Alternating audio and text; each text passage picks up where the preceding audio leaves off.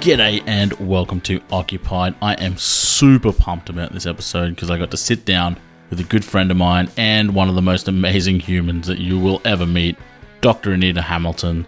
Anita works at the University of the Sunshine Coast and is part of a group that really led from the front OTs getting involved in online technology. Like, you don't know what you don't know until you need to know it, and that's the problem. And I actually wrote a reflection yesterday about that for second years, and I said that we do all this work to create this scaffolded curriculum, and we do a lot of work behind the scenes, and we try to make it explicit, but it's not until the assessments that the students come up against, they don't know what they don't know until they need to know it. And then there's kind of three negative reactions. One is, anger. One's stress. They get really stressed that they're not going to know it in enough time. Anger. You should have told me this earlier. I shouldn't have to be asking this now. You should have already taught me this. And then there's overwhelm. I don't know enough and I never will. And those three things mean that students they're coming into class really angry and negative and frustrated, and then they kind of send accusatory messages to the staff, which means the staff then get a bit defensive and like, well, we've told you before, and so it then no one's going to win at this point. so we're at that point in our second year course. So I wrote that reflection yesterday just in the discussion board and just titled it, "You don't know what you don't know until you need to know it." And then I talked about that process and that it's okay. And I actually said, what do I do when I get into this situation? And, because we're all learners. And I said, well, I kind of figure out, what do I need to know? What do I already know? What's the first step? And then take it from there. So like break it right down to something that's achievable. And then, yeah. So I'm hoping, and I talked about being interdependent, that we aren't on our own, and that asking really good questions is a good idea, and that I know I'm one of those people that doesn't like to show people I don't know something, so therefore I don't ask questions, and that's a problem. And so there could be other people in that boat too. See, I'm the opposite. I'll ask 1,000 questions. Even if I think I do know, it's more confirmatory. Yeah. I'll still keep asking questions until they pretty much say it the way that I'm thinking it. So that, I got it. Yeah. But I think, I don't know, from my experience, even just an awareness that is normal to me helps. Yeah. Like the fact that, people have these three reactions, and I relate to one of those.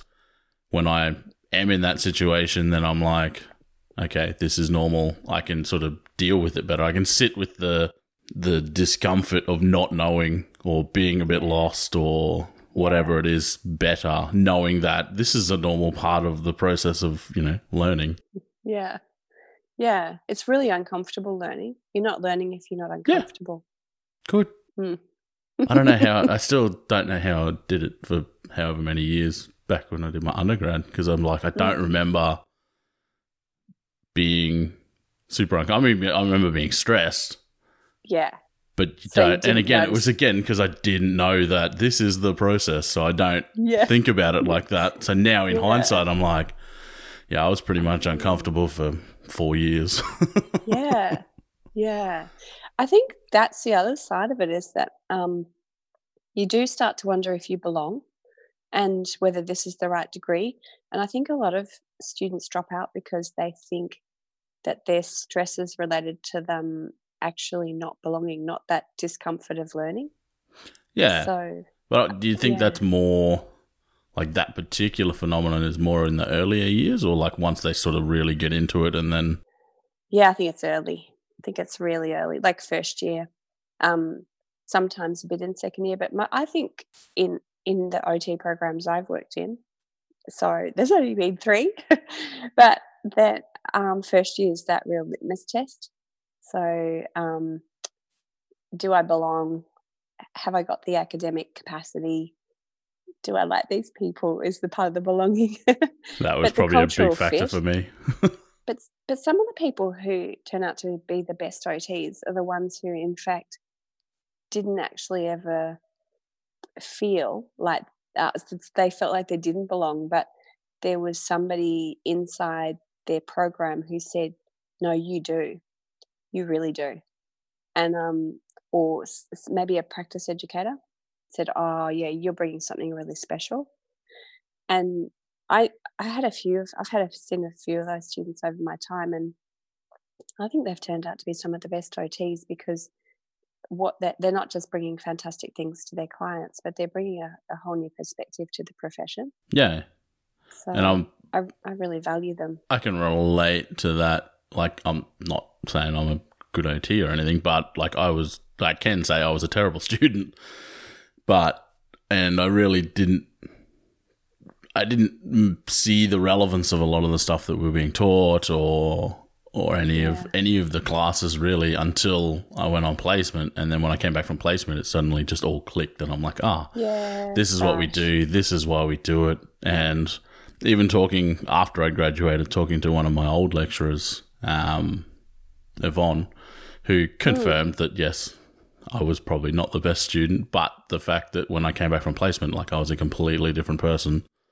And all of a sudden, this 2.5 years of study that you've just done before you go on placement, the whole thing just sort of comes together at once, and it's like, whoa.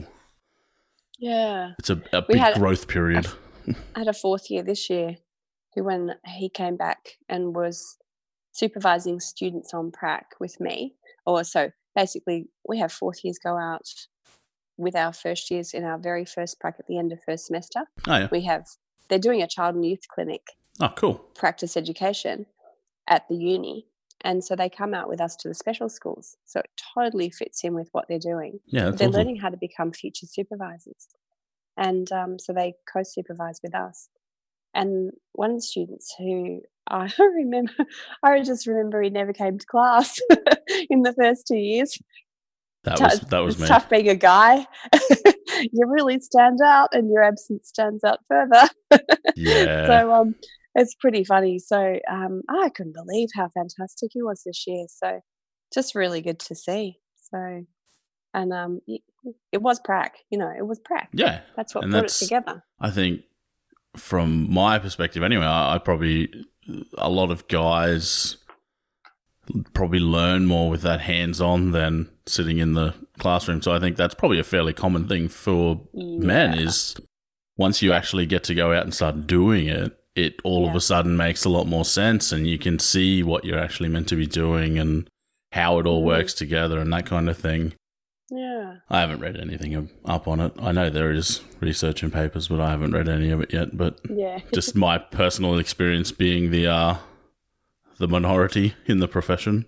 Exactly. Yeah. And that was something I was talking to one of my classes the other day, because surprisingly, this particular workshop group, there's 20 people in it, and there's like 9 dudes, so it's almost half. Wow. It's pretty much every guy in that cohort, but they're all in one class, so that particular class is half-half, and I'm like, you guys have the opportunity then to essentially learn how each other thinks. Because yes, the profession is, 88% female, something huge. Yeah, yeah. But your clients aren't going to be. No. So you get very well, like the guys then learn how to have a conversation with women, which is, different to them kicking around with their mates. Mm. And they're going to have to learn how to talk to different people when they get out of uni in practice. So I'm like, you guys have the opportunity now with 50-50 to like really try and interact with each other. And that class is quite practical. It's a lot of, it's implementing a lot, or they're learning a lot of practical intervention type stuff for mental health. So it's a lot of sort of interviewing and, kawa and that kind of stuff. So they do have to interact with each other a fair bit. Yeah. That's good. I'm like, don't waste this opportunity, because I've never seen this happen in an OT class. It's good for the girls too. Yeah. Yeah. Because they're getting that, that actual input by men, like 9 guys in the room. That's awesome. It doesn't happen. I don't think that ever happened. I'm pretty sure there was less than that in my whole cohort. Yeah. Well, we've never actually. I don't know how many studies have actually looked at the implications of studying inside a female vacuum. You know, I've thought about it, but it's one of those things where you're like, is this going to be too sensitive to say anything kind of thing?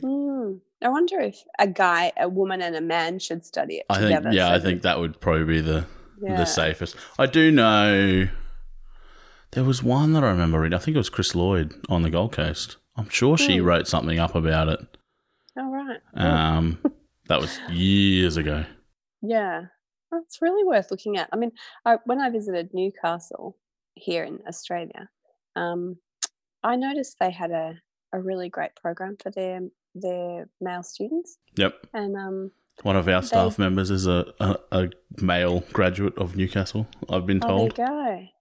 Yeah, and you have to ask him about it. He might have been part of that, that group. But he basically, what they did was they got some male OTs to come into the uni and hang out with the guys and do things like go and kick the footy and chat. And it's like a male mentorship type. Exactly. Yeah, doing things that guys like to do. So they didn't go for coffee like women would. They went and hung out. That's probably what I would do. Yeah. Now. I do like coffee. Yeah. Oh, you'd have coffee and maybe chuck a footy or press some weights or whatever. Field. Yeah, you get everyone with, hey, lift that 100 kilos. Yeah, and then drink that latte. Yes. Yeah. We can combine things. It's fine. The latte lifter. Yeah, sensitive new age OT. Yeah, you are. I love it. Anyway, I've got my tea. I'm ready. You've got your tea? Oh, we've started. This is just a conversation. Mm-hmm. This is how it works. And then I can imagine chop and change. Totally. All right, well, I'll just get more tea then. Oh, yeah, go for it. I recorded one the other week just sitting outside under a tree, and all you can hear in the background is I listened to that one birds yesterday. And stuff. Yeah, the birds. I know. I was tempted to go outside and the birds. And then one swooped me. I'm like, oh. Oh, no. That's all right. Ooh, okay. I didn't realise we had that many birds. Yeah, you had a lot of butcher birds. I could hear them. And then scrub turkey. I had to stop a few times and cut it out because the scrub turkey, because it was just all leaves behind me. And the scrub turkeys were fighting. And they were just fighting and running through the leaves. And that's all you could hear was like, and they're fast too. They like sprint. I just love kookaburras and they just make me laugh. That was what swooped me. Oh. I don't think he actually meant to swoop me. I think he was just flying and I was a bit close to where he was flying. Anyway, yes. Anyway, so I am of the belief that no one chooses OT. OT finds you mainly because, well, not mainly because, lots of different reasons. But I want to know, why do you think OT found you? Oh, that's a good question. I think my upbringing led me to become an OT because I'm a daughter of an Anglican minister and a nurse. And so that combination of caring and always, like, it's just about service, meant that that was just normal in my family. So I didn't really have any concept of any other world. So Mum was always talking about the people she was caring for, not, by name, but describing them and their lives and whatnot. And she really, really, really loved nursing so much. And my dad, because you live actually inside a vicarage, that's the house that the church owns. Yep. For those people who aren't churchy, you've got people coming and going constantly, and so you're part of the whole thing, the whole setup. You're part of the business. That's probably like kids who grow up in shops and things like that. You grow up to it. So when I was about 15, my friend Vicky, her mum worked for Noah's Ark Toy Library in down in Windsor in Melbourne. Okay. And they needed people to go on camps with them for like kids camps on school holidays. So they're basically short of staff. So and volunteers. So we volunteered and we went along to this camp, and I just loved it so much. And I loved working with these kids. They were so cute, and we had so much fun. I didn't really know what I was doing, but I just did what I was told by the people who were there, and it was helping with all sorts of things like feeding and toileting and dressing and playing, and we were just that was my first exposure probably to kids with disabilities.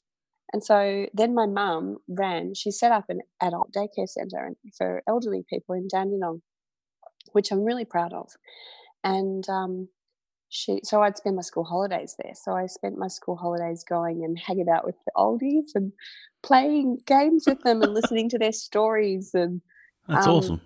Yeah, it was cool. And they would do things like they did a lot of basket weaving and that sort of stuff there, because they were strengthening their hands and dexterity, and they had all these sort of activities, and all of their exercise routines were all based around dressing, so that people maintain range of motion. So I couldn't have said all of that when I was a kid, but I can now. And one day somebody said to Mum, when they were doing basket weaving or something like that, I think it was actually bath mat weaving, because it was quite a soft thing to work with. And they said, "Oh, this is good occupational therapy," and she said, "Yeah, this is a form of occupational therapy, but occupational therapy is a science as well." And I remember this conversation and her telling this woman, OTs just don't do basket weaving. And I thought, oh, what's occupational therapy? So I didn't know, but my mum was educating this other person that OTs did these kinds of things, but that wasn't all it was. And because I think the woman who was saying it was sort of saying that this was OT. Yep. So she was obviously an OT, or knew what OT was, obviously. Yeah. And then I think as I was heading towards the end of school, my mum said, "You'd make a great OT." And so we looked into it. So I have to thank my mum for suggesting that I become an OT. And but I suppose if you think about somebody who volunteers to go on camps with kids with disabilities and someone who hangs out on their school holidays with old people playing games and really loves it, that's not a bad sign. Sounds like it was pretty much gonna happen inevitably. Yeah. And then also I instead of going to church, because actually I didn't really like going to church that much, I ran the creche at the church. So I did that instead. So I'd run the creche on Sundays. So I pretty much was always with people and always doing things. And so I think that's how I found OT. And to be perfectly honest, Brock, I wasn't really the best student when I got there. But it was for a couple of reasons. But like mainly you said, because I had to support myself. Sometimes the not best students make the best OTs. Yeah, true. I have heard that a lot, and I think it's often true. I think sometimes the really hands-on practical people, it takes a bit longer for the academics to get through, and that was definitely the case for me. Yep. So I don't really think I actually got the academics until about 10 years out. I think I'm still working on it. So yeah, my master's totally helped with that. So I was a bit of a late bloomer academically, but I always loved the hands-on, and so. That's awesome. And you went to uni at Deakin, is that right? Oh, actually, I went to La Trobe. I went to Lincoln. Yeah, I taught at Deakin later. That was the connection. Because I remember when I was there and you were sending me messages like, "Oh, I miss that place." Yeah, I did my PhD at Deakin as well. So I got a really good connection with Deakin. So connections all over the place. And where did you find yourself working, like when you finished uni, in like with older people, or like did you follow that same route, or where did you end up? No, that's quite funny. No, one of my favourite placements was in mental health when I was in third year. I really enjoyed mental health. And so I went and I kind of cold called this hospital in Geelong. Back then it was called Dax House, and Leo Coolhouse was the Oh, head really? OT there. Yeah. So I sent a letter in, and she said, "Oh, we've actually just withdrawn a position that we couldn't fill. I meet with you." So I think we met, and I think as long as we got along, the job was mine. So and we did. We got along And really obviously well. you did. Yeah, And still do. yeah, I know. She was awesome. What a great first boss to have. Like, brilliant.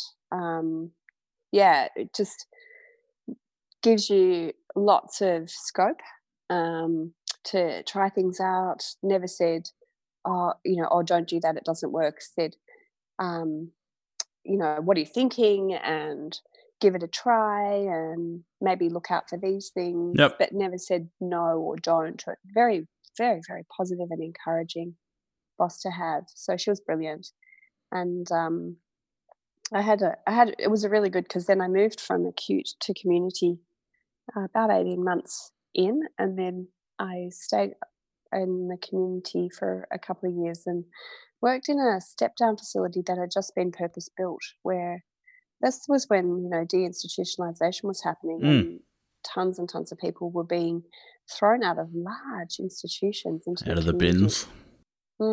I know, I didn't want to use that word, but yeah. That's what it's called. That's what It was That's what they were awful. called at the time. They were obviously called big not bins. overly politically correct or even It's very nice terrible. nowadays, but it's that's what just they were terrible. referred to, unfortunately. Yeah. And so anyone who had a previous address of Geelong, even if it Ended had up been back 30 there. years prior, was relocated. Oh, wow. Even if they didn't have family there anymore. So anyway, I didn't know that. So group homes sprung up, all these step down facilities, and yeah, it was really good. I really enjoyed that too, and had fantastic, the best thing about any job is the people you work with. And in every place I've worked, it's the culture, the people, that can do attitude. That's always what makes me stay somewhere, and and work harder and try new things. So yeah, mental health was where I started. Yes. Yeah, Winning. like that. And I think it's a great foundation, because then you never overlook mental health again. So I went from there to work rehab, and back in the days when CRS, Commonwealth Rehab Service, really did help people get back to work. It doesn't exist anymore, but it went through a real transition after that. Anyway, but I wanted to work predominantly with people with serious mental illness in that space. Yep. So that's like kind in of the workspace client group I had. Okay. So I had them as my as my client group. I had other people, of course, but the good thing is that when you're working with somebody with some kind of, say, work cover, back condition, you also pick up on all of the depression and anger because you're really finely tuned to it. Yeah. So, it was good. So I was actually working in OC rehab for 9 years. Oh, nice. Yeah. Is that in the same area, like Geelong area? Yeah. And I in Geelong, and then I did some visits to Colac, which is about an hour and a half out of Geelong, towards Warrnambool. And it was interesting. I mean, it's a really great way to learn a ton. Yeah. Also to hit the road and just sort of be out on the road visiting people. So yeah, and then after that, I worked in a surgical hospital for just under a year, and then that was fun. I actually really think that people, I know, like, what fun. What I really liked about doing that was because I'd been so experienced in other areas, I knew how to build rapport quickly, how to get to the questions that needed to be answered quickly, and just hone in on the really important stuff. Because I think a lot of new grads think, I'll work in acute first and that'll really set me up. But one of the cautions I have about working in an acute setting is that you have to be really fast, And without experience, it's hard to be fast. And so, unless it's really, really well supervised and guided, Mm. I actually think getting experience in other areas and learning about yourself, your preferences, the ability to build rapport really carefully but quickly, Yep. and all those things stand you in really good stead in really fast-paced settings like acute hospitals. So, where you can literally walk into the room and meet, greet, assess, Mm. and walk out again. Yeah. And that's um, I've advocated quite a fair bit for the same thing for acute mental health, in that it seems to be, in most districts, it seems to be a position that they struggle to hold sort of therapists for long term. So because of the high turnover, it ends up generally with a whole series of new grads in those positions, and then there just never seems to be any traction on terms of actually developing the profession with developing the position within that ward. So, and I know a lot of, like, because I have worked on a couple of acute units on the Gold Coast and up here in Townsville. Yeah. And I think when I got the job in the Townsville one, I was the first non-new grad they'd had in like 11 years. Oh, wow. And I was the only one they'd had who'd actually, only one ever, I think, that has ever worked on another acute unit before. Right. So, and I think it was good for me because I already sort of knew what the position should look like. It was bad for them because the position didn't look like what it should look like. And I'm slightly assertive, I guess. Yes. So it was good from a professional point of view in terms of shaping that position again. Yeah. But I did like 11 years, and I'm not saying that those, because I don't even know most of them. I'm not saying they never did a good job, but just as a general thing, most new grads aren't like, they're going in there to do what they're told to, if their first job, they're aiming to please and that kind of thing. Whereas I didn't have that on my agenda. I didn't need I didn't need the approval of other staff and that kind of thing. And I mean, I got along with them professionally anyway, but I think it was just an experience thing. I didn't need, like, I had a perspective on what should happen on an acute unit for an OT. Yeah. Which I think that particular role had been pushed into a lot of stuff that really wasn't the OT's job, just because of lack of assertiveness, which is to be expected from a new grad. I mean, even when I got my first job was in a part-time acute, part-time community rehab job, and I wasn't assertive. I just did what I was told. Same. Yeah, absolutely. Yeah, I was exactly the same. And that's probably the main reason, especially, for a mental health acute unit anyway. Like, I don't think it's the best first position for a new grad. Like, fair enough if they're, because you're new grad for a couple of years once you're out. If they've gone and done something else in the community, in campus-based rehab, whatever it is, and then going into acute, so at least you can see that other side, because that's the other thing that I used to find on the acute unit is you live in a little bubble. Yes, you'll see some people will have repeat admissions, so you'll get to see them multiple times, and so you've already got some rapport and you can sort of build on what you did last time with them, kind of thing. But you're still only seeing people when they're really unwell. You don't get to see that out, like what happens in between those admissions, and how they live at home and how they manage and all that kind of stuff. So I think working community for a little bit is a better first step, because then you also get that, I agree. That whole picture of the process, as opposed to just seeing the very pointy end of it. I agree. Yeah. And I think actually that would make people much more comfortable with being occupation-based in the acute setting if they have the context of that person's life. Yeah.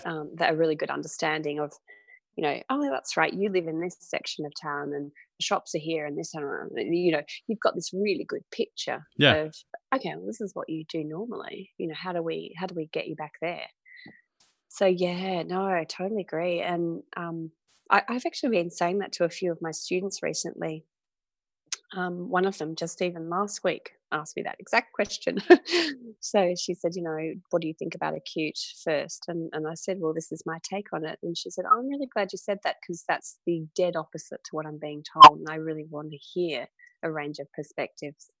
So, and I think a lot of new grads, I think the stress around finding a job after studying for so long, like a lot of them, and I've heard from a lot of them that they'll take whatever comes up just to, quite often the advice is just get your foot in the door. And I'm like, that's good and that's true, but you can still be a little bit selective about which door you're putting your foot in, I guess.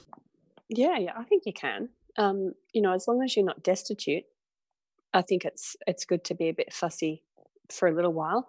But if you start to really, really need to pay the bills, maybe take a job and then see how it goes. And then, as you and I know, there are some industries that tend to burn out new grads pretty early, and it worries me. And I think that they need, more mentoring and supervision outside of those industries, because the industries themselves don't offer it. And I don't know if I should say it, but rehab private providers are one of them. Yep. I've said it now. But it's out there. They tend to chew up and spit out new grads, and I just don't think that's a really sustainable option for the student or the graduate. Yep. But also the industry, because if the industry actually does want to do a really good job, it should grow its people. If you're not hanging on to the experience that you're building as a workforce, then the workforce as a whole isn't going to progress. Because that's the other thing I see a lot of, well, not a lot, but I see in new grads, if their first role isn't like a good one, I see quite a lot of them that, one, either get stuck in that role or leave mental health completely. Yeah.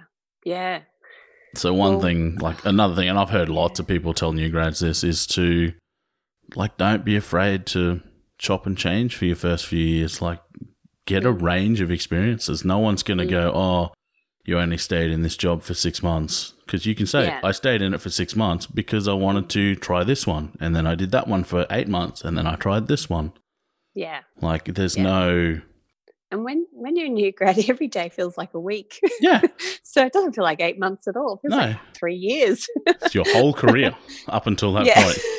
Well, it is your whole career, isn't it? I mean, that's probably the best perspective you can give to it. At the end of that first 8 months, it's your whole career so far. Yeah, so especially that's a good point. You've spent the 4 years previous to that living 6 months at a time. Yeah, and pracs are maximum of 10 weeks. Yeah. So your experience of 10 weeks was like an eternity as well. Except for the last week, it's really fast. But, the last week you go, where did the 10 weeks go? But in week 2, it's like, man, this is going forever. Yeah, so 8 months is going to feel really long in comparison to that. And that's, but I don't know. They just, and maybe it's different nowadays. That was, my first job, I was in that for 18 months. Yeah, there you go. Same as me. That's funny. But I'd done probably in my first 3 years, I'd had 3 jobs. Yeah. 3 or 3.5 years maybe. And then even up here, I've been back in Townsville for 7 years. And I've done 3. This is my 3rd job in Townsville. Obviously, this is very different from a clinical job. Are you counting your DJ role as one of those jobs? There you go, 4 jobs. DJ Brock. One of them not paying. Yeah. This is my what about the weight? What community about your service? No, that keeps me sane from all the job changes. Exactly. Yeah. I think, and also, as we keep reading and seeing how many careers are people going to have in a lifetime these days? So your average 21-year-old's going to have something like 15 careers or 45. I can't remember what the stats something massive, when back in the day it was 1. Yeah. This is it for the next 50 years. Yeah. Well, it's funny. I mean, if you look back at your own parents, they did reinvent themselves within their own jobs. They stayed in the same career, but they did do different things, and mine definitely did. And I think, I wonder whether back then too, like those jobs, because people were staying in them, had more, I guess, progression within the jobs. Maybe. Whereas nowadays, I know a lot of people are saying like, there's never anywhere to grow into, and I wonder whether that's a symptom of the fact that people are just chopping and changing and moving. Yeah, I just blame the baby boomers because they haven't retired. But Yeah, that just makes Susan Burwash, my dear, dear friend, very grumpy when I say that. I can't blame mum and dad. My mum and dad have just retired, so Yeah. no, I can't keep Actually, heaping that we're one in on for a them. really big shift in the workforce, especially in Western cultures where boomers are retiring. Yeah, it's a very rapidly aging population. Yeah. And I spoke to Samantha Bowen, who, I don't know if you know Samantha, from Perth, who runs she's got an entrepreneurial project looking at getting more young people into leadership positions in aged care. Ah, wonderful. And that's her thing. It's like, it's an aging workforce, and at the moment it's not a workforce that's attracting young people. Like, apparently the median age in that workforce is like 50 something. Yeah. So it's an aging workshop. Oh yeah. Yeah, no. But it's an aging workforce as well. That's which right. means You're that not gonna keep them. the workforce is going to be retiring in the next 10, 15 years. Oh yeah, and taking all that knowledge and the population that they're servicing is getting bigger. So there's no one. So there's no one coming through to back that up. Yeah. Which means that workforce is potentially going to go into a massive crisis in the next 10 years. Yes. I'm glad she's doing that work. That's going to be really important. That is so cool. So, yeah. So that podcast will be out by the time this one comes out.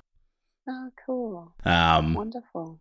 But yeah, I think there's a few, that's one industry where I like, it's a very clear place for OTs. And I think that's a really good industry for a lot of new grads to get into as well. Yeah. Because it's so broad.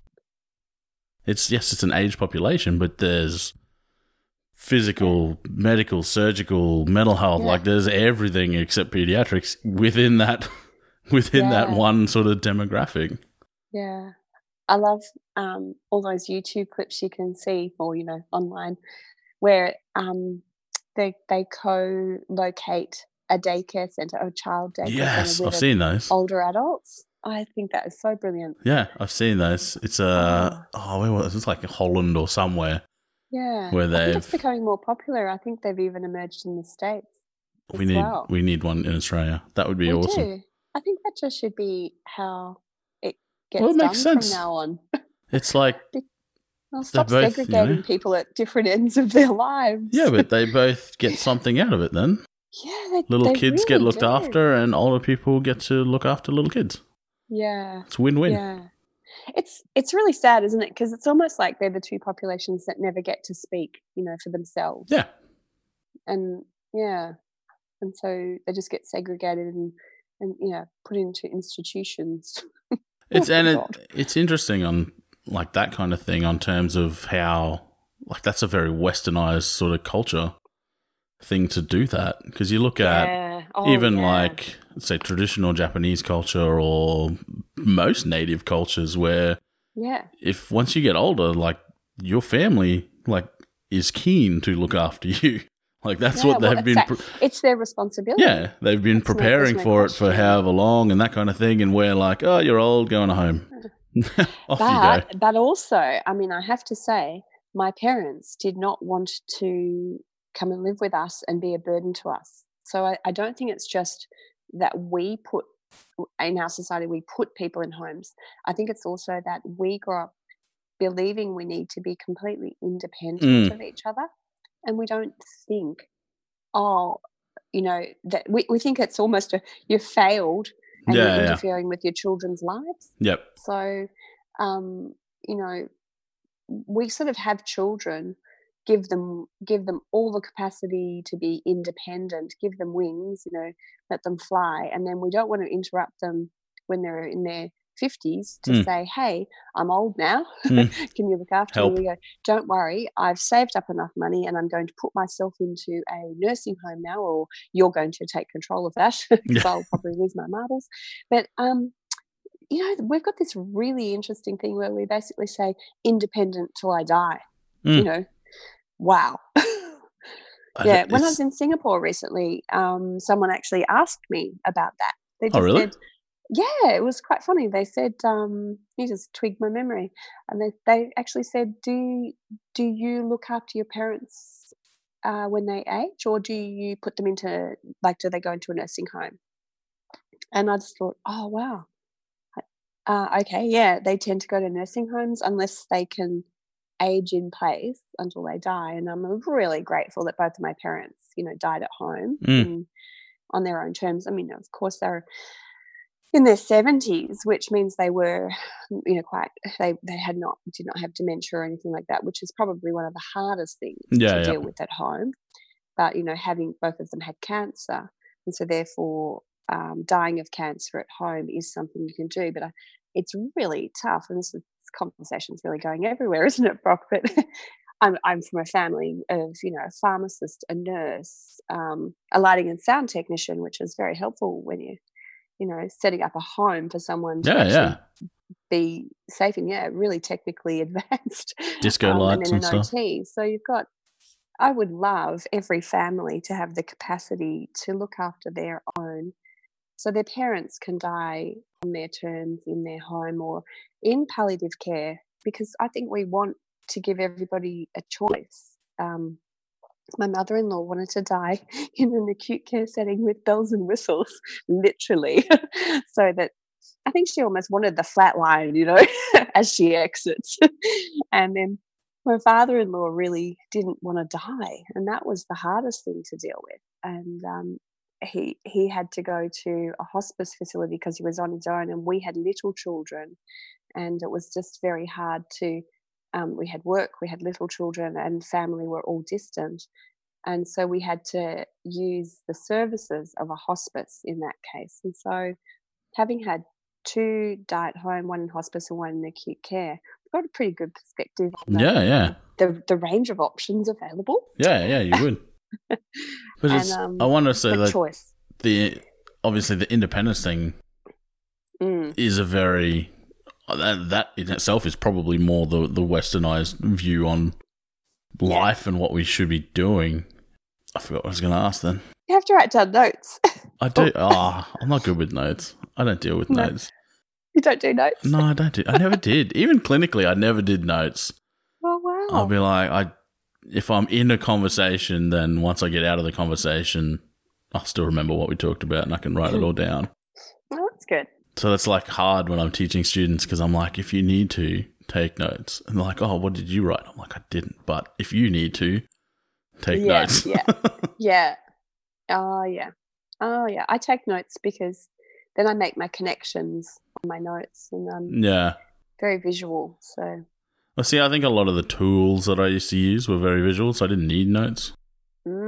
So, like, I've used a lot of like values cards and that kind of stuff, so you can see it all and we move it all and it all plays out on the table, or you're doing art or you're actually out doing something, so it's very visual or very engaged in whatever you're doing. So I don't know, I just never really needed notes. And the talking aspect of it, I like talking to people, so I'm usually fairly engaged in the conversations anyway. So, and when I'm engaged in it, I'm going to remember it. I can remember conversations that I had with clients from 3 or 4 years ago. Well, 3 or 4 years ago when I was at acute. Like, if I'm engaged in the conversation, like I'll genuinely be interested, and that's something. Again, trying to get that across to students, I'm like, be interested. You can be engaged if it's something if you know nothing about, even if it's something that you think on the surface is, going to be boring. If it's something you don't know about, you're in. Conversations like that are the easiest when there's something you don't know anything about. It's harder when you know something about it. So maybe, how before we were talking about that fear of not knowing stuff and that whole stress and anger and stuff. And so we're talking about how when you don't know something, I wonder if perhaps, when somebody's saying something and you're not really listening, I think and then because you're not listening because you're trying to work out, I don't really know what they're saying. So you don't ask a question because you don't want to look silly. Hmm. And I'm not talking about you because I know you would ask a question. But then, so you're actually stressed, which means that you're just not taking it in. And then you're thinking, oh my God, I'm going to look silly. I'm supposed to be a healthcare practitioner here. I'm supposed to know this stuff. Or I'm a student. I'm supposed to know this by now. And so then they can't ask the question. So literally they're not listening to the person because they're thinking about what they don't know, but they're not even going to ask. And so they're going to walk away from that conversation with maybe a tenth of the information they could have come away with. And I think that's partly why I never used to take notes, is because it distracted me from the conversation. Yeah. I'm not the best at putting my attention into two things at once. So if I'm writing notes, like that's what I'm doing. Yeah. And if I'm talking to someone, that's what I'm doing. So I'd rather, and conversations, especially on an acute unit, usually weren't massively long. Like it shouldn't really be hard to hold your attention for half an hour or something. And if you have a conversation for half an hour, it really shouldn't be hard to remember. Yeah. And if you're focused on that conversation, it won't be hard to remember what you've talked about. Whereas if you're talking, writing notes, listening to people around you, being distracted, then it's going to be harder for you to actually remember what you talked about. I'm actually highly distractible, auditorily distractible, and I find it really hard to cut out any other noises that are around me. So if I'm having a conversation with you, and then somebody was over there talking, I would be hearing all of their conversation as well, and I'd be processing maybe half of each. Yeah, see, I'm very visually distracted. So like if me and my partner are at a restaurant or something, and she kicks me under the table all the time because I have to look at everything that's going around. Like I can't focus. So every time there's an interview, because a lot of the rooms in some of the hospitals have got like glass walls and stuff, I'd have to put my back to the glass wall that I don't see people walking past and that kind of thing. Yeah. And that's again another thing I constantly trying to get across to people is that level of self-awareness is going to help you. The fact that I know that means that I can set the room, I can be more effective in what I'm trying to do because I know what I'm like.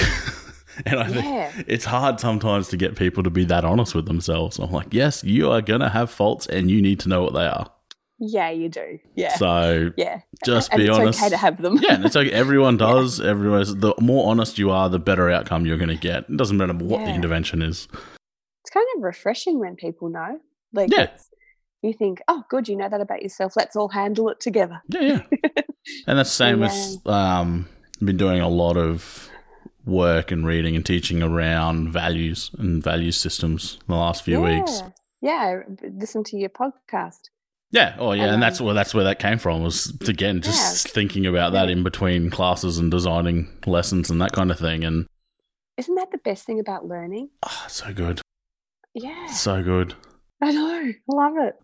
It really fits with I have this tendency where some random little tiny thing, and it could be completely unrelatable, will trigger a thought, and then I'm off exploring and researching and reading and recording things and which is great.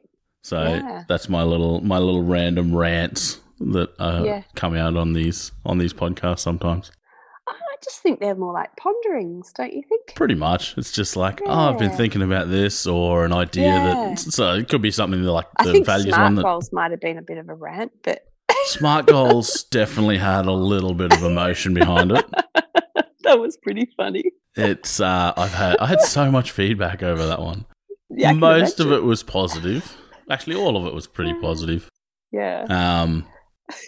Sue Patterson emailed me about it because she's apparently in Australia at the moment. Yep. And wanted to meet up. I'm not sure if I think maybe she thought I was in Brisbane, or because I think she was in Brisbane. But anyway, we couldn't quite make that work. But she was saying that she agreed with me on the SMART goals thing and presented her concept. She had a YouTube video. I might put the link up somewhere of her using the MoHost as a Yeah. goal setting tool.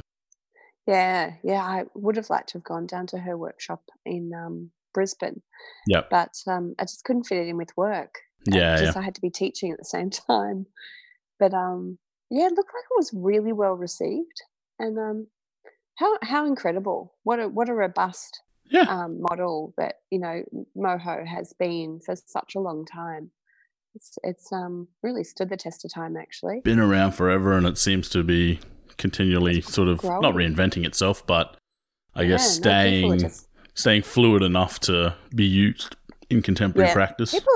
People are leveraging. Time's good. People are leveraging it really well. Yeah. Yep. And I like. I really like how I think it's well researched, and also then the tools that have emerged from it mean that you can use it practically and theoretically concurrently. Yep. And I really like, for example, I learned how to use the worker role interview when I was teaching at the University of Alberta in Canada. So you have to say it, Alberta. You have to say it that way. Yeah, Alberta. And you have to talk slow. But what I loved about that was that if you used Moho properly, you actually got your head around the model, and I have to give credit to Susan Burwash for giving me that perspective when I was living and working in Canada. Yep. And because I wasn't a Moho person until then, I didn't really. I graduated after it came out, so didn't have a lot of exposure. You said it's been around forever, but it hasn't actually. Okay. Yep. Fair. I mean, I've been around more than forever. But anyway, that's pretty funny. But anyway, I totally appreciate it now. And when I learned about the worker role interview, when you interpret it using Moho correctly, you really understand the answers because you contextualize the answers inside the model. Yeah. Yep. And I think that's great, really fantastic. And anyway, that's just over there. I didn't actually think I'd talk about Moho, but random side thoughts. I like random side thoughts. These are the thoughts that I have, and then I disappear into another world looking at things. Yeah. This is how my little flighty brain works. Yeah. One thing I do want to talk about, or to start with, is online technology. Because, one, that's how me and you met to start with. Yeah. And it's been a big part of my career, and obviously your career, probably more so, when did we meet? It was 2011 was the first VX? I reckon it could have been earlier. When did you start MH for OT? That was 2012. Because then we went to the Cairns conference at the end of 2012. So it must have been the year before, November 2011. We definitely met online first. Yeah. And then we met face-to-face in Cairns in 2012. Because I think it was the 2011 VX, which I don't know if that was the first one. Because when was Chile? 2010. 10. So that would have been or was that the second VX? Yeah, second VX. Yeah, because I think I missed the first one. And I just randomly came across... I should explain. The 24VX is an online 24-hour virtual conference that was started and run by the lovely OT for OT ladies. And I can't even remember where I came across it. Someone liked something on Facebook or something, and I was like, oh, this is interesting. I clicked the link, and it was running at the time. And I'm like, oh, sweet. Like, presentations. And I can't even remember who was speaking at the time. Yeah. And then I was like, sat on my couch in Brisbane because it must have been like a Friday night, or it was after work anyway because I was at home. Yeah. And pretty much stayed there for the next 8 hours just watching presentation after presentation after presentation and interacting because you could chat with people using the old Blackboard program, Collaborate. Oh, and people were so scared of doing that, That was the best bit. I love that. I met so many people doing that. That's just me. I talk a lot. And then after that, obviously followed up with OT for OT and what is it, and found the Facebook group and whatnot. And then it must have been, it would have been in 6 months later, because I started it June 22nd, 2012. Really? Yeah. Wow. Huh. That's amazing. So after 6 months of being involved or being engaged in the OT for OT group, you'd started an AT for OT, assistive tech. No, you were the first subgroup. You think the AT for OT came second? Yep. AT for OT came second, and then I put it to you about the idea of starting a whole series of them. You've got a better memory than I do. I just know what happened in context of MH for OT, because that's where I got because you're watching it, obviously. Well, because I was watching from the outside. And that's where I got the idea of why don't we start a whole series? Yeah, it's cool. And June 22nd, 2012, I started MH for OT. And then I can't remember what came next. But then the floodgates opened. Yeah. And now there's 60 of them or something. There's just hundreds of them. 70. It's crazy. So how did OT for OT come about to start with? Okay, that's a good question. I don't mind talking about it at all. Probably for me, that's kind of my legacy thing for OT, my career now, is that I really, really was concerned that OT was falling behind. So how did OT for OT start? I was one of a group of people who felt that OT was falling behind in terms of using technology. And I'd had this feeling when I was on my own down at Deakin University. And I even remember saying to my colleague, Karen Stegnetti, do you think that's a PhD? Can I actually look at the use of online technology and occupational therapy she just goes, of course. And I go, but is that a PhD? She's like, yes, there's a PhD there. And I think that's actually just a tip to people who want to do a PhD in the future. Hint, hint. Yeah, hint, hint. Brock. I didn't mean me. I mean anyone, but sure. Anybody who wants to do a PhD, you do just run it past people who've done one. Is this a PhD? And then they'll warn you, no, that's too big. So anyway, going back to how it all started. So I was really worried about technology, where OT was going. I kind of felt like there was this tsunami approaching and we were going out to sea, and that we weren't going to be riding this wave into shore at all. And that, in fact, I was so worried about it, I actually thought, and I believed, that it was going to impact the long-term survival of occupational therapy as a profession. So that's a big stressor. I was like, so a little panic. So then the good thing was that I already knew Marilee Penman, and we'd come across each other through academic circles. And then I moved to Canada, and there I met Susan Burwash and also Rashid Kashani, who did have an offer to join the group but said no. Anyway, that's a funny story. He was already doing his own stuff. And so Susan and Marilee and I connected, and we started talking, and Marilee was connected with Sarah and Angela, and also Will Wade. I'm going to mention Will because he's over in the UK, and there's a name I have not heard in a very long time. I know. I remember him from the first couple of VXs. Yeah. Will's really tech savvy too. I was going to say he was your tech guy. He's a tech guy on the first one. Tech OT. Yeah. He's one of the originals, and he was doing the Wikipedia work with Sarah, and they were trying to rewrite Wikipedia, the OT, inserts, Wikipedia installation. which was hilarious because, of course, all the work got undone. Because it's Wikipedia, yeah. Yeah, it was pretty funny. Anyway, it was a really great initiative.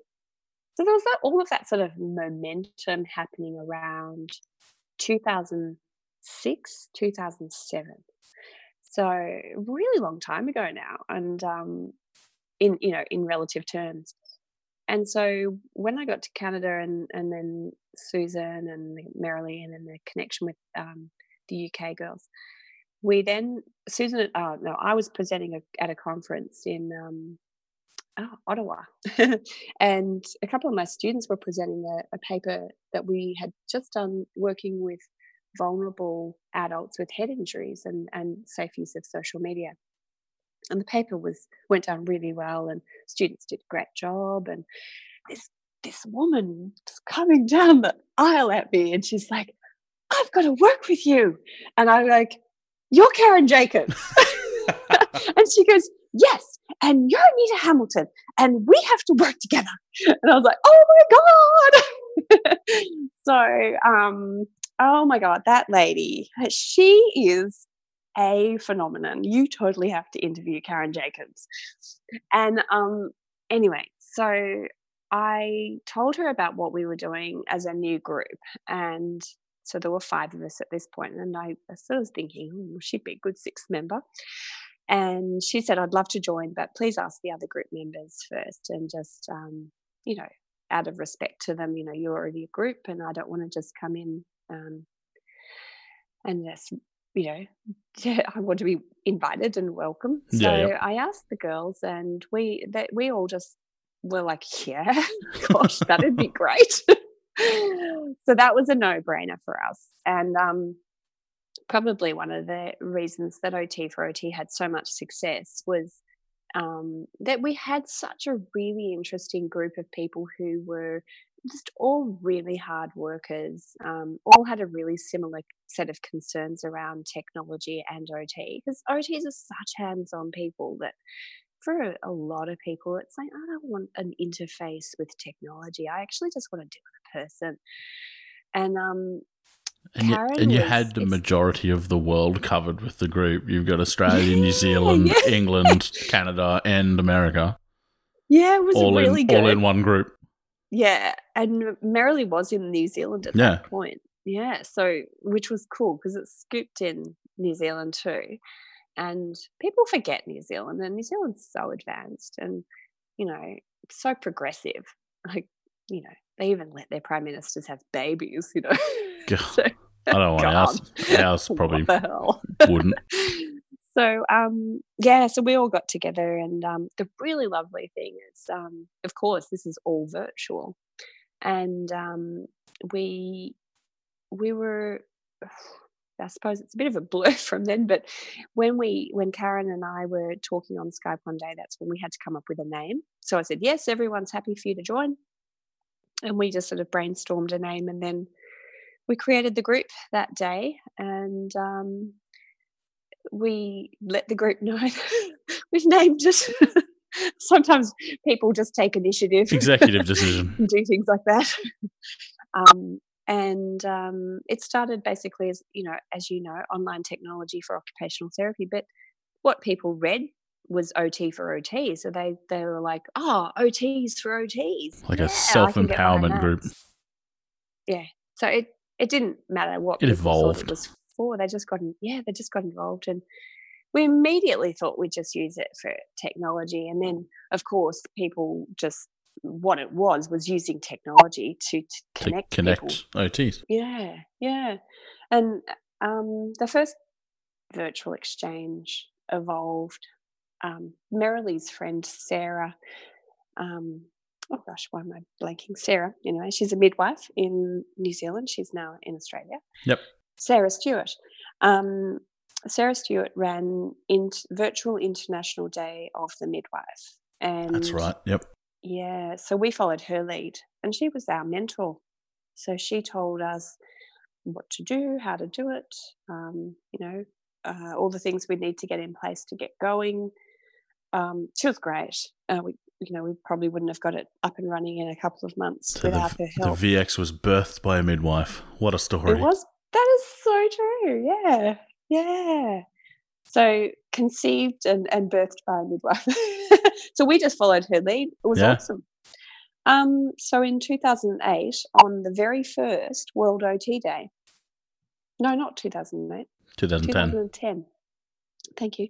On 2010, on the 27th of October, we had our first OT 24 VX, and that was, as you know, 24 hours. We had lots and lots of different speakers, and from there we grew from strength to strength. There was a real following from that time. Then what I think really emerged from that was a very, very strong online community. And that then as the years went, we didn't need to, as much as we could run things and run the VX and things like that, we didn't have to do everything else. People came on board, they took leadership roles. As long as you said, yes, please go ahead, they felt fine to go ahead. And then gradually that got easier and easier. And now OT for OT is pretty much run by that community. It's not the six of us. We started it, but it's run by a community. And as you know, because you're part of the community, there's a back channel with 94 members, and there's a group of people who run the groups, all the various groups, all the moderators, and they collaborate, and I think that's such a strength that just that continued growth, and then handing over, and never being territorial, and never saying, no, that's ours, or we're going to make money from it, or we're going to get famous from it, or anything like that. And I think that's been the best thing, is none of us were seeking fame or fortune. and it's just a really good community, and it looks after itself. Yeah, and that was one of the things that I noticed in getting MH for OT, so mental health for OT, up and running, was initially I probably did a lot of legwork in facilitating discussions, and I used to have which a lot of people that have been in there for a while know, I used to have my Thursday pot stirs where I used to just throw something out there nice and controversial and watch it explode. And I wasn't necessarily in there for stirring shit. It was more to get people thinking and get people talking to each other. And now it's sort of hit like a critical mass probably a couple of years ago, where I don't have to do that. It's quite interactive. People are quite engaged. There's so many new faces popping up and asking questions, because I know that was one of the issues initially, was people were afraid of how to use Facebook professionally. They were afraid that someone was going to steal their identity, or whatever it is. But I think through that group, more people got more comfortable with it. I know me and you have presented together and individually a billion times about, professional use of all social medias, and, that it's not something to be afraid of. And if you are worried about things, there's precautions you can take, et cetera, et cetera, et cetera. And I think, because I was looking back on some of the old presentations that I've done and that we've done together, and I'm like, you couldn't present this now. It doesn't, it's not relevant anymore. We've gone, and it's a completely different landscape.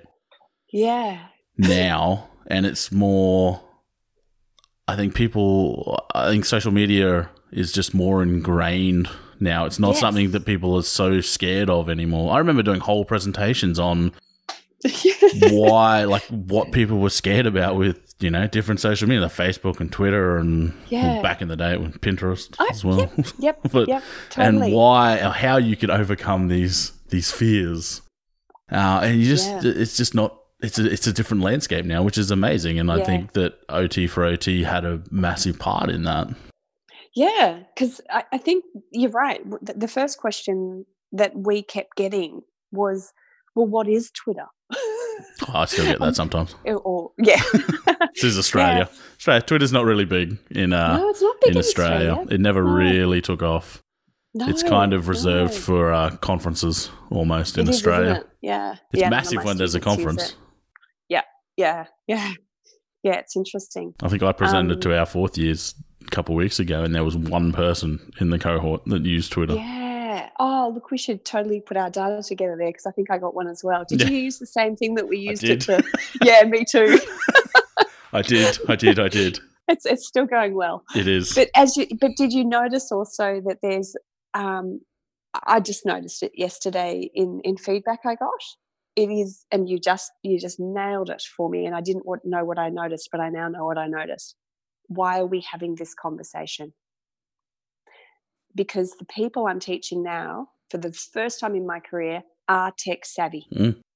The first time I'm seeing them walk into university, tech savvy, and as much as I might say to them all this stuff about, protecting themselves and being all of that stuff, they go, oh yeah, right, yeah, good. I mean, they just move. That's fine. Good. Yeah. Thanks for mentioning it. I'll make sure I have a name that is not identifiable. Oh, great. Okay. I don't have to explain it. I think it's they might amazing. be being taught it at school. Possibly. I hope so. But they are. And so it's only a small number of people now who walk into my programs who are scared of technology. And so they're really easy to help. Yeah. Because it's a handful now. It's not a whole cohort. Yep. And I think people are using technology so well. And so in 10 years, we've seen this huge shift. And I'm so grateful because I really was worried that we weren't going to do it. Now you feel like we're riding that tidal wave? Totally. I do. Record it. Yes. Yes. And I think it's thanks to lots of people and the fact that we all got on board and we helped each other out, and we didn't we didn't just sort of overlook it and think, oh well, somebody else will do that. For some reason, this group of people said it quickly and out loud, and then everybody else who had some inklings about technologies, people like you, went, yeah, you're spot on. I'm getting on board quickly. And if it wasn't, as I keep saying to you, if it wasn't for the first followers, there would have been no momentum. I made reference to that with someone the other day. Yeah. And so important. I was like, I still remember the day you sent me that, or you showed me that video, and it's stuck with me. I have to share it again. Guy. Yeah. Love that video. I went and looked it up the other day. I'm like, yeah, I'll watch it again. You're the so dancing good. guy. Apparently. That's you. You haven't. Well, I probably dance as well as he does. If anyone's seen the video. Oh, I think everyone should watch that video and just imagine it being you. So, but first followers are important, and I think it takes courage to be a first follower. And with all forms of change, people have good ideas, but without first followers, change won't happen. Actually, yeah, it was with Samantha I was talking about it, but I was talking about it in the context of, we were talking about leadership, and I was talking about it in the context of OTs being put into that first follower role for the people that we work with. So we can, do things with people and we're their first follower. So we're their backup, we're their support to show that, you can do this. Yeah.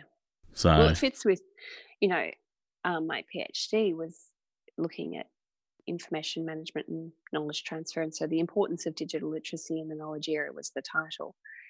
But, I used a lot of Everett Rogers' theory, where he looks at diffusion of innovations. And so innovators are the people who come up with the ideas, but the early adopters are the ones who are your first followers. And without them, they're the early ones. They take it up, they trial it, and you see them in the workplace and in society all the time. They're the ones who buy the new phone, buy the new tech, but they're also those people who don't just buy the new iPhone, right? They buy the other one and they give that a go. Yeah, yep. So that's not me. I just always buy the iPhone. Yeah. Apple, they're those you look around this room and everything Apple in here. Yeah. I'm a bit of an Apple freak too. Yeah. Yeah. That's also habit, like once you get something, it makes life easier for you to have just the same again, because then there's not that cognitive load of having to change what you do and how you do it. But, Yeah. And I guess to a degree, like I use Apple because I know it does what I need it to do, and I'm still up and aware of, what an Android can do or what a Samsung phone can do, etc. Yeah. It just doesn't. It doesn't outweigh the effort of changing over my whole workflow. Yeah. So, exactly. Workflow. Exactly. Yeah. So anyway, it's been an interesting journey of kind of that. I suppose I was following a hunch to start with, Yep. and then moving through. And then there was an interesting time where I was doing my PhD and also doing the OT for OT sort of getting up and going time. And I'd have to sort of petition myself off because I was researching something and I didn't want to sort of share it at the same time because I still had to finish my PhD. And that was hard. But, if you're interested to know the findings of my PhD, it was a bit sad really that I haven't really published much from it, only one main paper, and I've got a couple that really should emerge from it. But the key findings were that OTs are as technologically savvy as the general public as a group. So we don't have rock stars in the tech world. We're like everybody. And the other finding was that I basically developed this thing called the IMKT framework, and from that I evolved it into an ecological systems approach to information management and knowledge transfer. And then it starts at micro, moves out to meso, then there's exo, and then macro. Yep. And that macro is that whole government, society, world level, and then meso is that the institutions, governments, local areas, that sort of thing. Mm-hmm. And then what I did was actually put exo as the actual technology itself in this framework, so that the exo transcends all of those levels. And then micro is you and your group and your team and where you work. So your that's skill actually set the paper I need to work on, because I'm really proud of that work. I remember get it out there. Seeing you present it at, which conference was that? Melbourne? I don't know. Yeah, maybe. Yeah. Yeah, and that was the first time I'd seen the model that you'd been working on I knew you'd been working on it for, probably since I met you. Yeah. And it was the first time I got to see it, and I was like, yeah, that's really awesome. Yeah, thanks. I made a video, so maybe that's I'll what I saw. send you the link. Yeah, I'll send you the link. It's actually the ecological system version. I have made a video because I actually use it to teach students about learning. Yeah. And how learning I'll takes include place. it with the show notes if you like. Sure. Yeah. Post it so anyone that's interested can check out the video and learn how to disseminate knowledge using digital technology. Yeah, and I really should write the paper. And I that's that my problem with publishing is that fear of not having it perfectly right yet, and I'm one of those people, and I think it's what holds back a lot of people from publishing and putting their thoughts out there. And I actually think you're I really admire how brave you are doing a podcast, because you learn out loud in a podcast with people you're interviewing, and I just think, wow, that's so brave. Well, that's how I learn anyway. All I'm doing differently is putting a microphone in front of my mouth. And then hoping that anyone else that may learn similar to me can, get something out of it as well. So I think the key thing that you have and you're demonstrating is that your willingness to be wrong. Oh yeah, I generally will work under the assumption that I am wrong. And then look for evidence otherwise. Yeah, but that's pretty cool, because what you're doing is saying, I'm going to put this out there because it's a thought I've had and it's feeling clear to me right now, and I'm just going to test it with you all, and please send me feedback. And then you grow through that. And I think, that's been the thing that's preventing me from publishing all this time is I do not want to go back and read something and go, oh, that's terrible. You didn't write that. But the truth is, every time I've published, and it's been very few times, it's not a lot, and it's definitely damaged my academic career. But anyway, whatever. It means I have gone back and read it and gone, did I really write that? That's pretty awesome. So I feel so silly for wasting all these opportunities where I could have published and I didn't. See, I operate on what I call the touch parking method of learning. Yeah. Where I would rather throw ideas out. And not because I learn off other people. Like, I'll bounce ideas, I'll soundboard, as opposed to me getting an idea or hearing about an idea and then going to every journal that I can find and reading everything. I'd rather have a discussion. And that's why I like conferences and that kind of thing, because I'll hear an idea from someone's, little tiny presentation that you get at a conference. And then I'll go and bail them up afterwards and discuss the hell out of it. And that's always been how I learn. I'll learn better off narratives and, talking with people as opposed to reading. And that's probably why I was a terrible student, because I just didn't learn sitting in a lecture theatre being talked at for a couple hours. And I think that there are two really clear people in the classroom at all times, and there are those ones who are those reflective learners who need to go away and think. Yep. And then there's those ones who, and I always say, you don't know what you know until it's coming out your mouth. Yeah.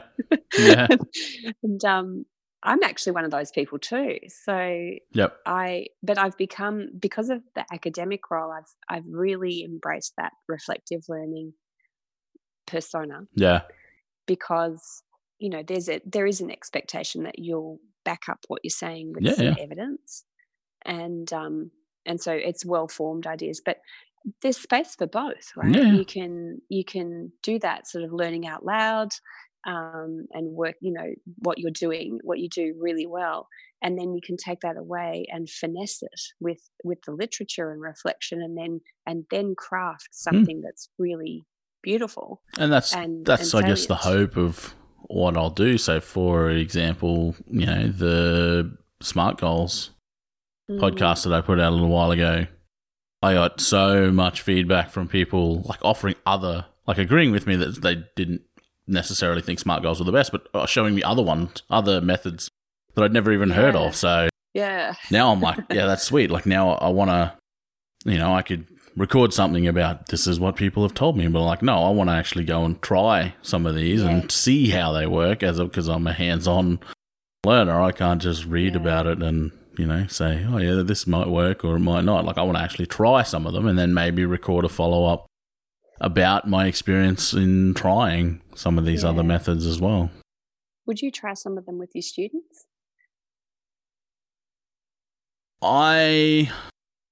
Maybe eventually. I tend to use myself as a guinea pig, and I do that with my powerlifting coaching as well. I've not prescribed anything to any of my athletes that I haven't tried myself, because then I know what it feels like. I know how it works. I know what it's meant to feel like. I know what can go wrong generally. That's all part of my touch parking theory, is that I know how it can go wrong. I know how it can go right, and then I'll sort of branch out from myself to getting other people to try it, kind of thing. And then I'll record a podcast about it. Yeah. So, that's awesome. Yeah. Yeah. So we've come full circle back to students again. We have. We have. And they're pretty much, the main focus of life. That is true. They are now. Yeah. So on my new adventure. Yeah. Yeah. Are you enjoying it? I am. Good. It's definitely the change I needed at the right time, and I think I'm enjoying it more than I knew I would enjoy it, but I think I'm enjoying it more than I even thought I would, which is good. That's so good. That's so good to hear. And we got a good team, and it's been fun. It's been hard and it's been a challenge, but it's been fun. Yeah. It's a tough gig. It's very draining. It's a really tough gig. Yeah, it's frantic. Yeah. And you can, it's never done. Yeah. Never done. Yeah. Yeah. There's just no such thing as done. That's how I'm feeling this semester. It's just and the hardest one thing thing is after another. Yeah, and universities are such slow beasts. Yep. So everything takes a year to change, but you're always working on next year while you're teaching this year, and you're preparing next week's lessons while you're teaching this week's lessons. You always, and then you're marking last week's stuff while you're teaching this week's stuff and preparing next week's. You just all, and then timetabling, and then next year's course outlines, and then demand. And my time management has never been so on point. Yeah. Yeah, you have to schedule everything in and use Outlook calendar, because if you don't use it, you'll forget, because you won't get that reminder. Yeah, and that's what I'll rely on. I rely on the reminders at the moment. Yes. I'm like, as long as it's in there. Where everyone gets them together at 15 minutes before, and everyone gets a ring around the table, and you're like, oh, everyone's got something on in 15 minutes. Yep. Yeah, no, that's how I'm living my life at the moment. One reminder to the next. Yeah. Just got to make sure it goes in the calendar, and then I'm good. Exactly. Yeah. But there you go. Technology. Isn't it awesome? Is there anything you want to plug or want people to have a look at? Is the OT for OT site still running? The website? So the website's really not, because we as a group are sort of winding down. Yeah. We kind of feel like our job's done. Yeah. And what we're doing right now is we're in transition with OT 24VX became the OTVX. Yep. And then now we're transitioning it to being, and this is an announcement, Brock. Oh, scoop. The WFOTVX. Wow. Yep. So we will be enabling WFOT to run it. Yep. We started last year. We were in our transition year last year. Yep. And it's going to be a World Federation of Occupational Therapists event every year. But it may not, it'll be probably just a single event on that World OT Day. And we want to spread the love across the year with webinars. That's awesome. Yeah. So you've started small, gone international, and now you're taking over the world. Yeah, that's it. Taking over the whole calendar. You can't get rid of us. But we're really excited. That's fantastic. We kind of want installations rather than having a 24-hour thing. Yeah. And we do want to make sure that across the year, so we're sort of thinking every 2 months at the moment to get going. Yep. And launching it for World OT Day on the 27th of October this year. Fantastic. But then from there, going every 2 months and then staggering it across the 24-hour clock so that different people can listen. Yeah. And it'll be recorded and it'll be captured so that people can listen asynchronously. Still free, I assume? It'll be free. We've got sponsorship through the Work Journal. Nice. So, yep. I think that's something that we OTs should really think long and hard about. It's about sponsorship and getting people to help us. We often carry the load financially and physically and mentally. Mm-hmm. Yet again, not asking for help. So I think, this is a really good initiative that has gone from strength to strength, but it's also a reality check on what's possible for the people who were doing it. And we didn't want to lose that momentum and lose all that goodwill that has been shown over the years. So, so this will be a really great new next phase. Generation. Yeah, that's it. That's exciting. It is, isn't it? That's awesome. Yeah. So what, October 27 should be the official launch. Yeah. And then stay tuned to Wofford bulletins, etc., I assume, for future. Yeah, and their new website, which is going to be launched soon too. I'm really excited about their new website. It's going to be very modern. Excellent. That's what we like to hear. Modern in OT. Amazing. Yeah. Not an oxymoron. No. Well, it used to be a few years ago, but nowadays, that's what we like to hear. That's the gold standard. Yeah. All right. Awesome. Well, thank you. Thank you very much. Pleasure as always. And I'll talk to you soon. Good. Yeah, okay. Bye.